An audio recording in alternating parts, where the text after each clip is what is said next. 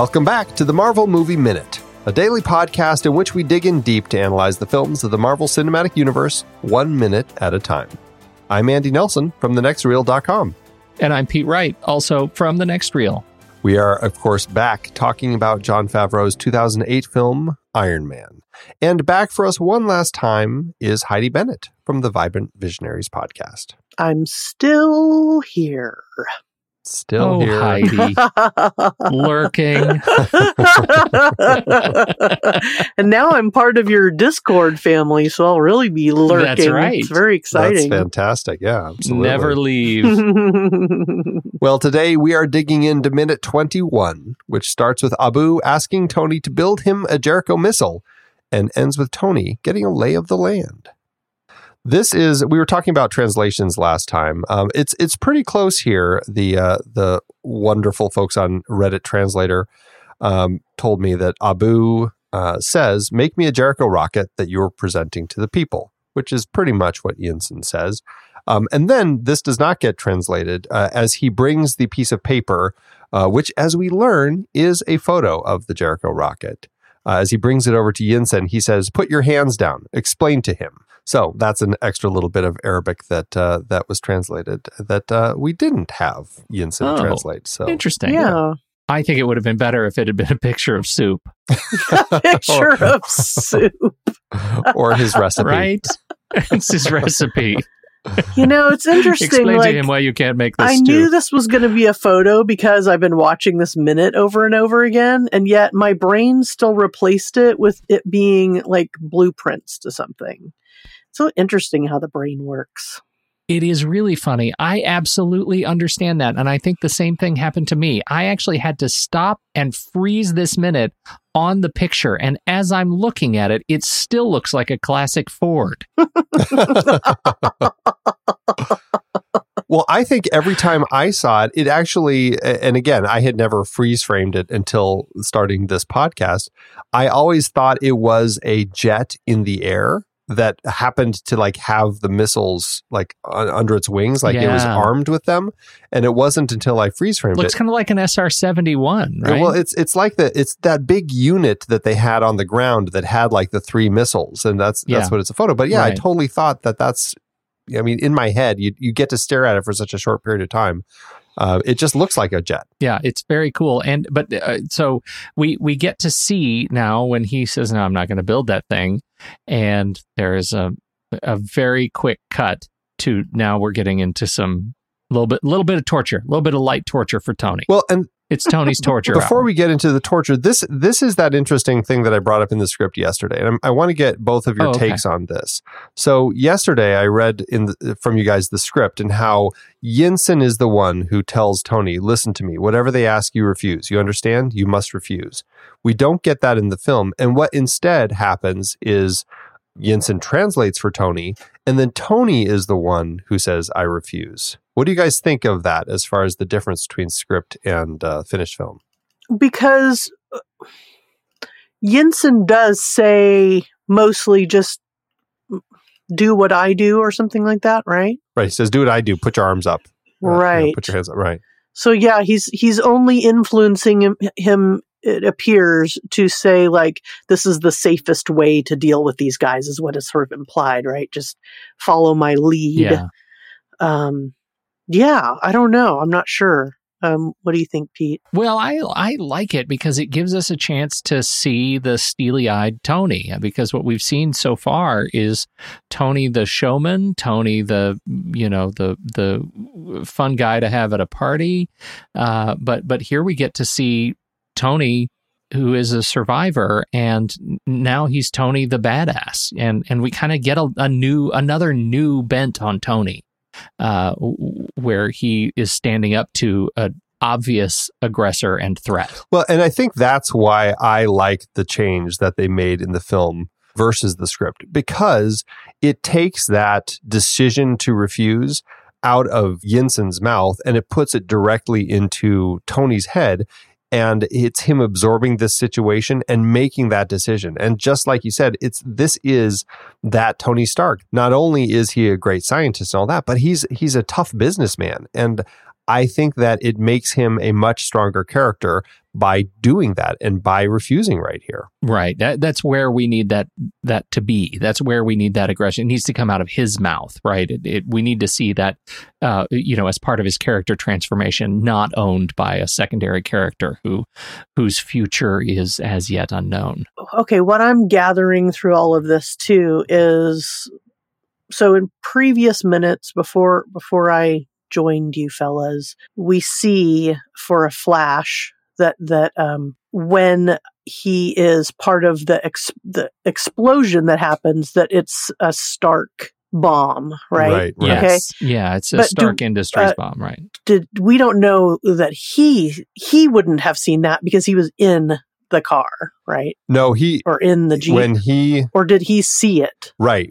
He gets out of the Jeep because the everything is happening. The attack is happening. He jumps out. Or missile, is that what it is? He jumps out and hides behind a rock, and then a missile lands in the ground right next to him. And it doesn't go off right away. He jumps up and tries to get away from it, and then it explodes. But before it explodes, he sees along the side of it, it says Stark Industries. Okay, and then the second part of that is, I believe, in the last minute, which we didn't specifically say, is that doesn't he say, those are Stark guns, how did they get my guns, or something like that? Yeah. So as far as he knows now, so far, there's two things on the opposite side, the opposition, that are saying these guys, for some reason, have my equipment. And now they're also asking me to build more of my equipment for them. Yeah. Right? Right. Okay. Just trying to piece it all together. And so he so far doesn't know how or why, but he's getting all these indicators that they want his stuff. They use his stuff already. For as far as he knows, they have gotten it in some nefarious back channel way. And he's standing in his, you were saying businessman, but I was thinking I'm doing this for the United States or the all America. I kind of forgot how patriotic the beginning of this movie was, how, stars and stripesy he was. So do you think it has to do more with him and what he does, or what he represents as, this is, me as an American businessman? That's a really interesting take on it. I don't think, in watching the minutes so far, that I got the perspective that Tony was explicitly patriotic, rather that he was much more just sort of selfish, and that he was saying the words. I never really bought that he was saying the words about, that's how Dad did it, that's how America does it, saying the word America kind of out of the side of his mouth, because he's a global arms manufacturer. What does he care whether America buys his weapons or somebody else? Do you know what I mean? I never got this as a patriotic endeavor for him. Maybe I'm wrong. It's never brought up explicitly in the beginning, other than the fact that, he obviously is working with Rhodey, who is his liaison with the military, and he's here showing the military these new weapons and everything. We don't know if Tony has stuff elsewhere. Is he dealing with other people around the world, under whether it's out in the open or not? We don't have that sense. But this minute, to me, makes it clear that, or these last couple minutes, really make it clear that he has not been doing any of that. Because as you pointed out, he looks at those weapons. He's like, those are my guns. Why do these guys have my guns? And he sees that missile land next to him. All of this is very off-putting to him, and I think that's an interesting element to throw in here. I've never read that he's being explicitly patriotic here. I just feel like he's steeling himself mentally to be kind of the tough guy now. Yeah. Well, Andy, that question comes back then to the comic. Was the comic, and I imagine having been written at a different time, is the comic any more explicitly patriotic about this character? His character really was very much a part of the military. He wasn't like a military man or anything, but very much. He was over there selling, he was demonstrating stuff for these guys. They were very much partners in all the different things that he was always trying to make for them. And he would demonstrate all the little things that he was doing to the military. I never got a sense that he was a shady arms dealer. Just the fact that he was always working with the U.S. military, that always came across pretty clearly. And I think what Stan Lee and company were banking on with him was the fact that he was an arms dealer while also being this kind of crass, rich playboy, totally against what everything that their comic readers at the time were interested in. And then they turned him into a superhero. Yeah. But yeah. Well, isn't that interesting then that it's my cynicism? Because I don't see him as like a dirty arms dealer. I see him as a businessman first, and he happens to be a weapons manufacturer, and that his allegiance is going to be to Stark Industries before country. And so that's what I'm mostly curious about is like, how has that evolved for this character over the decades that we've had this character? Because I don't see, I see Tony as his allegiance to himself, to his company, and to his technology. And so I think it's interesting that is also in my head part of of his transformation, that he becomes this character who's willing to give of himself for country, for king and country, for S.H.I.E.L.D., over the long arc of history. And I think that is one of the things that makes him this moment in time so interesting to me. Yeah, and I didn't just automatically say, "Oh, how patriotic of him." Yeah, right. I totally spun those words right back into your mouth. I'm sorry about that. Yeah, no, I just kind of questioned why when he says, "No, I won't make this for you." Then are you saying because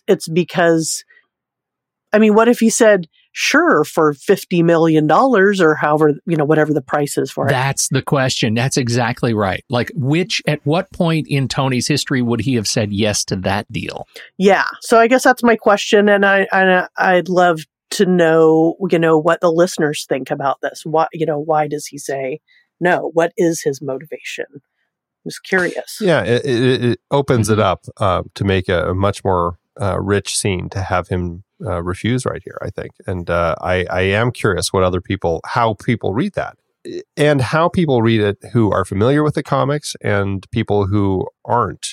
Is there a difference? So, yeah, very interesting little bit here. So can we talk about Tony's torture hour? Yes. And then we get to do the crazy torture. So yes, what were you going to say about that? Well, because I learned something that I had never noticed in watching this movie 1 minute at a time. Okay. And that is, as he's splashing around, so he's got the soldiers are, pushing his head underwater, and they pull him up, and he gasps and wheezes.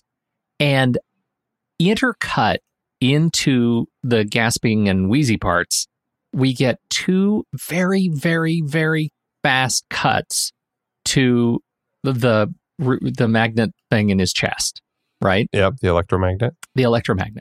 And the first time we get, it's like, I don't know, it's just a little cutaway. We don't necessarily get, there's nothing like going on with it. And then the second time, or there's a little shock to it, right? You feel it like you can feel a shock as he's being electrocuted, whether it's, interacting with the water or whatever. And the second time we get that the cutaway, it's to something else. Right? It's to something else that we haven't seen before. The new piece to me is that it was the torture, that this is a trope, right? This is a trope that we get in these movies where somebody gains power or ability thanks to being pushed to some new place that they've never been pushed before. And this was that experience for Tony, that he gets this mix of being tortured and, I will hazard a guess, somehow shocked or electrocuted, that the combination of all of these forces led him to a new insight that he had never before.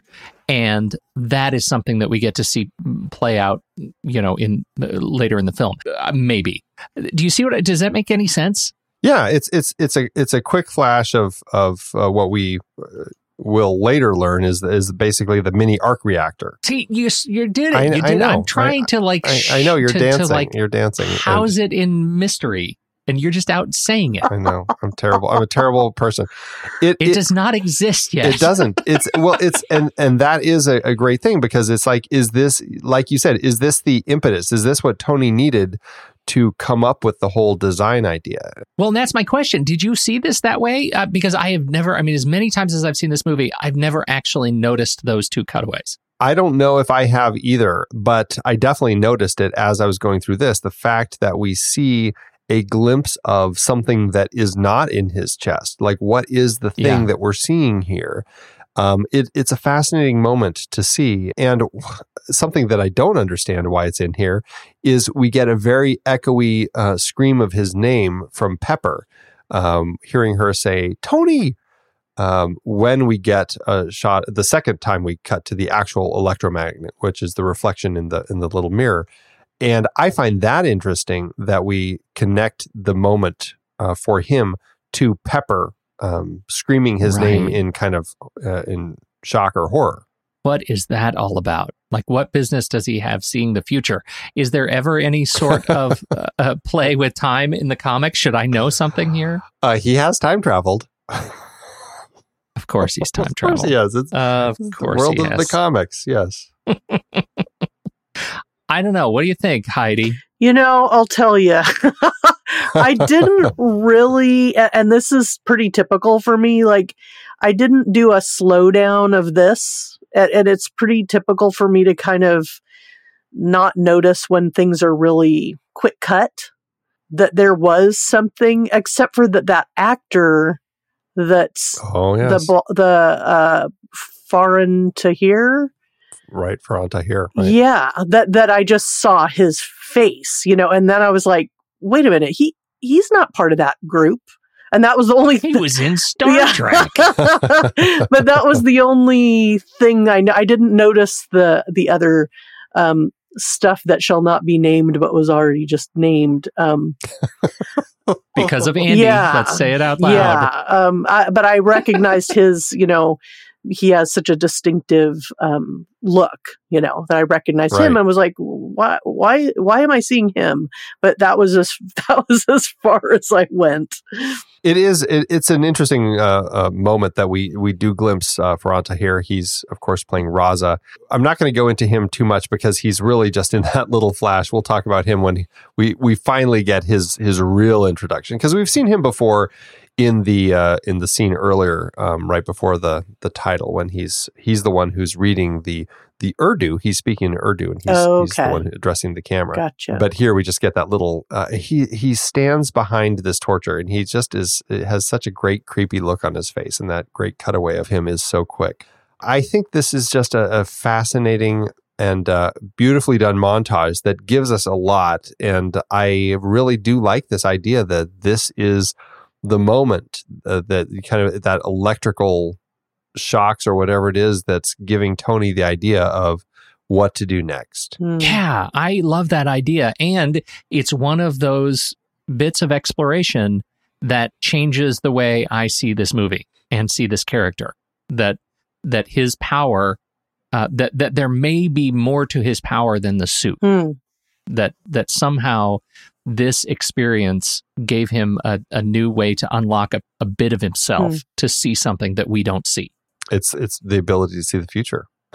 But do you know what I mean? Like, okay, yeah, there is a gag in there, and I missed it. But look, the thing that I feel like is so important to me about this sequence and why I'm kind of hanging on to it is because I've always had this challenge. As much as I love Iron Man, the character, I've always had this challenge that it could be anyone in the suit, right? Any Tom, Dick, or Harry off the street could jump in the suit, and if the suit's smart enough, it could be great. Why Tony? And this sequence for me, I almost feel like it's so subtle that they didn't lean in hard enough to it. This sequence attempts to answer for me why Tony. Why is it important that Tony's the guy in the suit? And I love having that, at least an attempt to answer that question. It's nice that it's here. And I love the fact that it's done in this little flashy montage. And it's so subtle, but I think it ends up working really nicely. Yeah. Some other people that we let me just say, you don't seem nearly as excited about it as I am.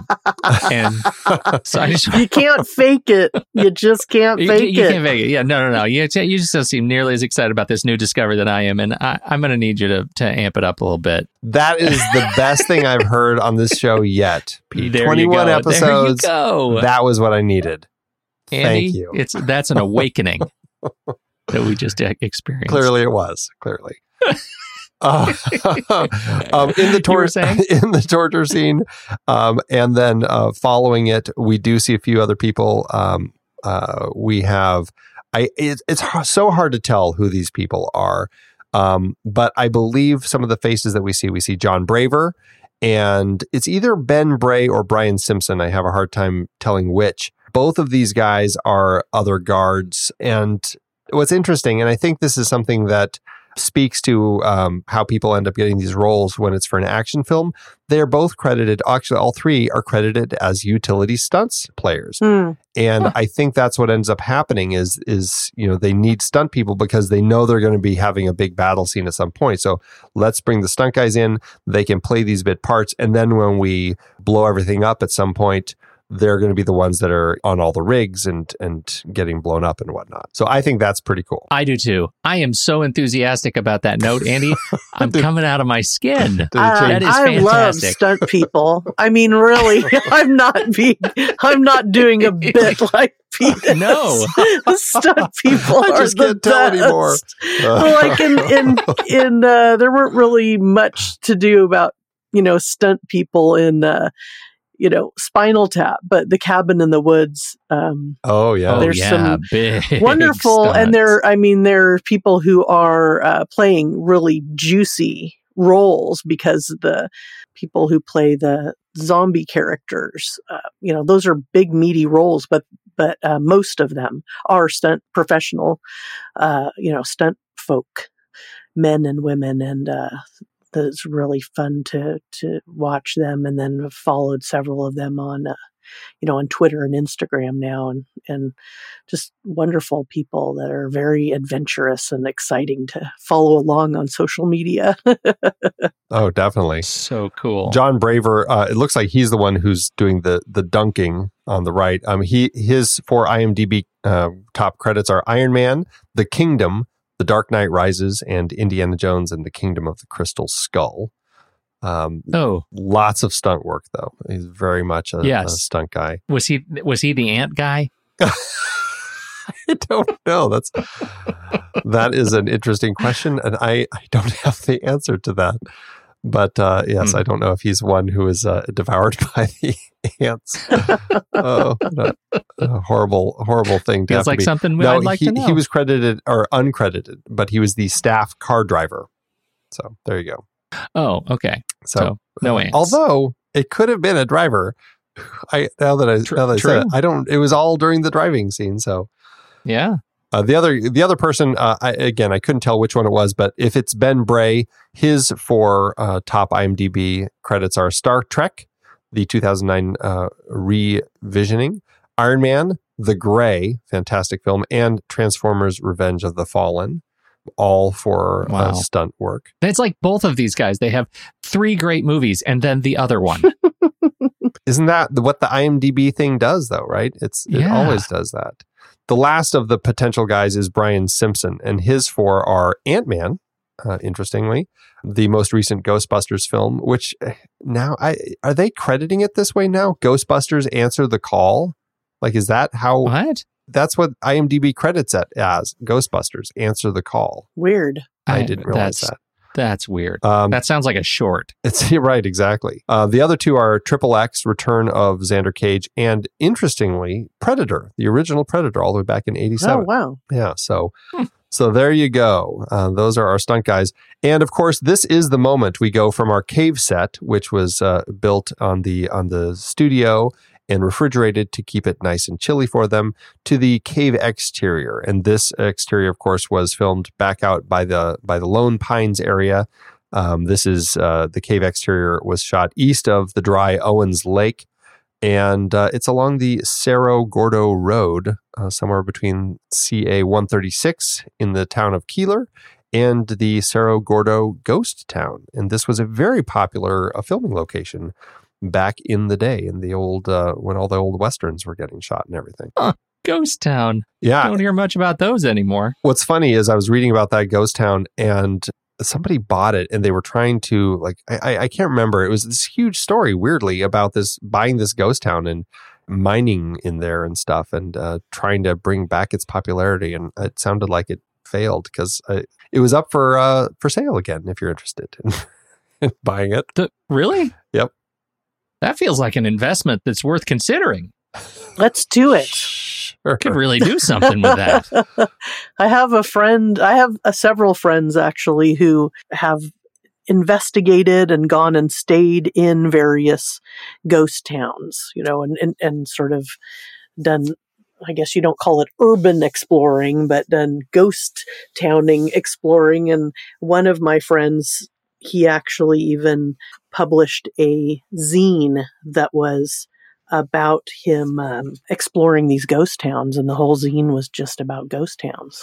That's awesome. I feel like there's a future for us. Like we could, it's a whole podcast, ghosty podcast thing. We have I'm telling you, Andy, I'm checking out Zillow. I'm into it. I'm all of a sudden worried about where this is going. What can of worms have I just opened up? Once again, it's all your fault. Yes. As I'm learning more and more with every episode. Oh, anything else from this minute, you guys? I don't think so. Not for me. Not for me. Are you sure? I'm just looking at it, and I'm still getting this. I don't know if it's because I just watched Mary Shelley, that movie, but I'm getting a Frankenstein. I keep like the running, the water, I don't know. I keep getting back to this Frankenstein's monster thing, which I don't know why, but I love that that's the direction that you're going, though. Yeah, the chaos and the darkness and him looking at himself in the mirror and the water. I don't know why the water. I don't remember Frankenstein's monster being, dunked in the worst apple bobbing situation ever. But something about all this chaos gives me anyways. It is like a birthing, right? The kind of the coming out of the water and having the idea from that. So it is kind of an interesting element. So something to definitely consider. Well, and we get the same kind of rebirth through light, right? The second he comes out of the cave, and we have that bright light as they remove the bag from his head. That too is another kind of symbol from out of the darkness into the light. Oh, and by the way, Abu actually says, "Take that thing off his head." There's a little more translation for you. There's a little bit of your Reddit translation. Right. Way to go. Yeah, see? That was totally worth it. It was worth it. I'm glad I did it. See, you can't trust anybody anymore, Andy. I was being honest. You thought I was being sarcastic. I'm in your corner, man. I'm really in your corner. Hey, we didn't bring this up when we were looking at the photo earlier, but I was asking myself, where did they get this photo? It's a solid photo. It's like they're close up next to it. Is this a photo they stole? Did somebody give them this photo? Did they buy it from somebody? Did they find it on the internet? Where did it come from? I was so impressed. They had such a high quality picture. It's not even like a distant photo of it through like a telephoto lens. It's like, hey, we're standing right next to this Jericho missile. Look at this photo of it. Yeah, totally. Like it's like they were right there. I wouldn't have been any more surprised had it actually been a picture of Tony that afternoon standing next to the Jericho missile.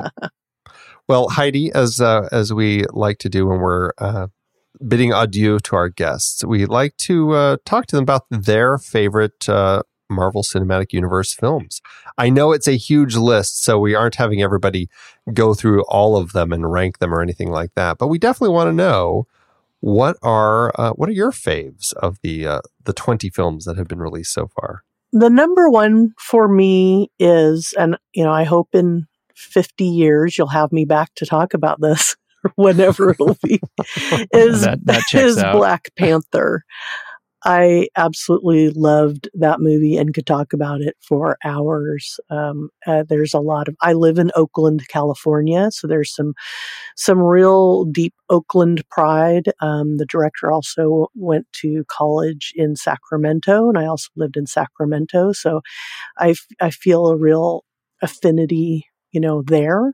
But I think from the music to the family relationships to the complicated right or wrong and good guy, bad guy stuff there. I mean, the costuming, the strong, powerful women, the holding our technology and culture tight versus the compassion of sharing it with the world and trusting that that's the best way to go, to me, is the message for all time. So the humor, the fact that I think it was also kind of a James Bond movie at certain points. I mean, I could go on forever. So Black Panther is at the top for me.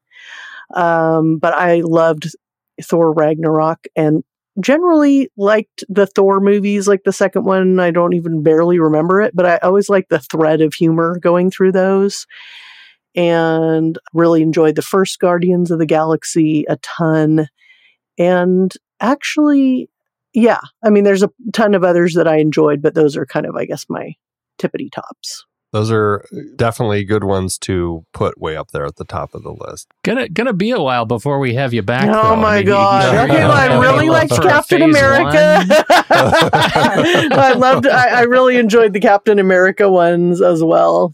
But yeah, those ones are those are my super top ones. And what I was going to mention, I have no promises here, but I mentioned a couple episodes back, that I had gone to the Fantastic Fest, and I briefly met and chatted with Nicole Perlman, who is a co-writer for Guardians of the Galaxy. Totally. And also Captain Marvel. So I talked with her briefly. I have the contact information for her representation, and I have emailed with them. So I'm hoping that maybe I can get a chat with her in the future. So no promises, but I'll let you know if that comes to fruition, because I'd certainly love to talk with her and just she is just wonderful. We've talked about her a little bit when we actually talked about Guardians of the Galaxy, but she's one of those screenwriters that just absolutely has her finger on the pulse of properties that we grew up with, right? I mean, if you look at not just what she's done, Guardians of the Galaxy and Raising a Ruckus, and Captain Marvel, but like what she has in production and the treatments that she's written for Pokemon, Detective Pikachu, Black Widow. She did the treatment for Black Widow. Who knows if she'll get that? Knights of the Magical Light, Visionaries, Knights of the Magical Light, and here, Mask, Mobile Armored Strike Command just lights me up. Not only that, I mean, what has been announced is that she's behind Labyrinth, the remake of Labyrinth, and she wrote the screenplay for that with Jay Basu. So she's amazing. That would be quite a coup. I'll do what I can, guys. I'll really do what I can. And then just another thing in the Marvel world too is that because of my husband, I have gained a ability to be more patient of things turning into something I might enjoy. And as an example, I thought the first season of Marvel's Agents of S.H.I.E.L.D. was rather snore-worthy, and I stuck around, and then it became one of my favorite shows ever. So, good for you. I'm so glad to hear that. Yeah, I totally agree. Pete was happy to hear that I finally started watching it. I never got into the idea of watching that show until after some of the Netflix Marvel shows came out, and then I was like, I should give that one a try. And so I'm still in the middle of the first season. Like you said, it's a little bit of a slog, but I'm still enjoying it. It's something that I will continue pushing through as we continue working on this show. I've got plenty of years. Well, you will be richly, richly rewarded. I promise you. Well, I'm looking forward to that. I hear it gets a little crazy in a few, I think around season 6 or so, when they're like in space or something. I don't know. Oh, yeah. They go to a lot of crazy places. But yeah, I mean, talk about an ensemble cast with a huge variety of people of color and, women and all sorts of, different folks. I mean, it's so many strong and richly written characters. And I'm somebody who doesn't, the comics that I read were in the 90s alternative comic scene. So I wasn't a person who was getting into these comics. So I'm meeting all these characters for the first time visually. Right. And I just love it. Absolutely love them. And I love the fact, that the Agent Coulson, came out of, oh my God, everybody loved and responded to this guy so much in the movies, we cannot have him die. Right. Right. In fact, we're going to do a whole series around it. I also loved Agent Carter, Marvel's Agent Carter. It was disappointing. It was. Yeah, that's one another one I'm looking forward to watching because I really did enjoy her character. So there's my Marvel 2 cents. Well, that's fantastic. Heidi, thank you so much for joining us on these episodes. I had such a great time chatting with you. You were just an absolute delight. Aw, thanks. I feel the same, and I look forward to chatting with you guys again and in real life somewhere out there at our ghost town enclave and online as well. I sent you guys the link, by the way, so you guys could check it out. Cool. I got to start making You could plans. buy this surprisingly cheap California ghost town. Worth every penny. Oh, yes. Well, Heidi, again, where should people find you? So you can find me at vibrantvisionaries.com. I'm also on Instagram at Vibrant Visionaries. On Twitter, it's VibrantVizCast. And for my coaching and anything else, you can find me at HeidiBennett.com. HeidiBennett. And and then, of course, if anybody wants to check out whatever other Movies by Minutes podcasts are out there, they can go to moviesbyminutes.com. I always like to remind people they can check that out, and if they're loving this and want to go see what else is there. Great tip. My goodness, there is a plethora. Yes. Well, that is it, everybody, for today's show. Thank you so much for tuning in. Make sure you subscribe to the show for free at marvelmovieminute.com. Join us over in our Discord chat room and follow us on Facebook, Twitter, and Instagram at The Next Reel. If you like what we do and you want to support us and get some cool stuff, why don't you become a patron over at patreon.com/thenextreel. Thanks, everybody. Until next time, true believers.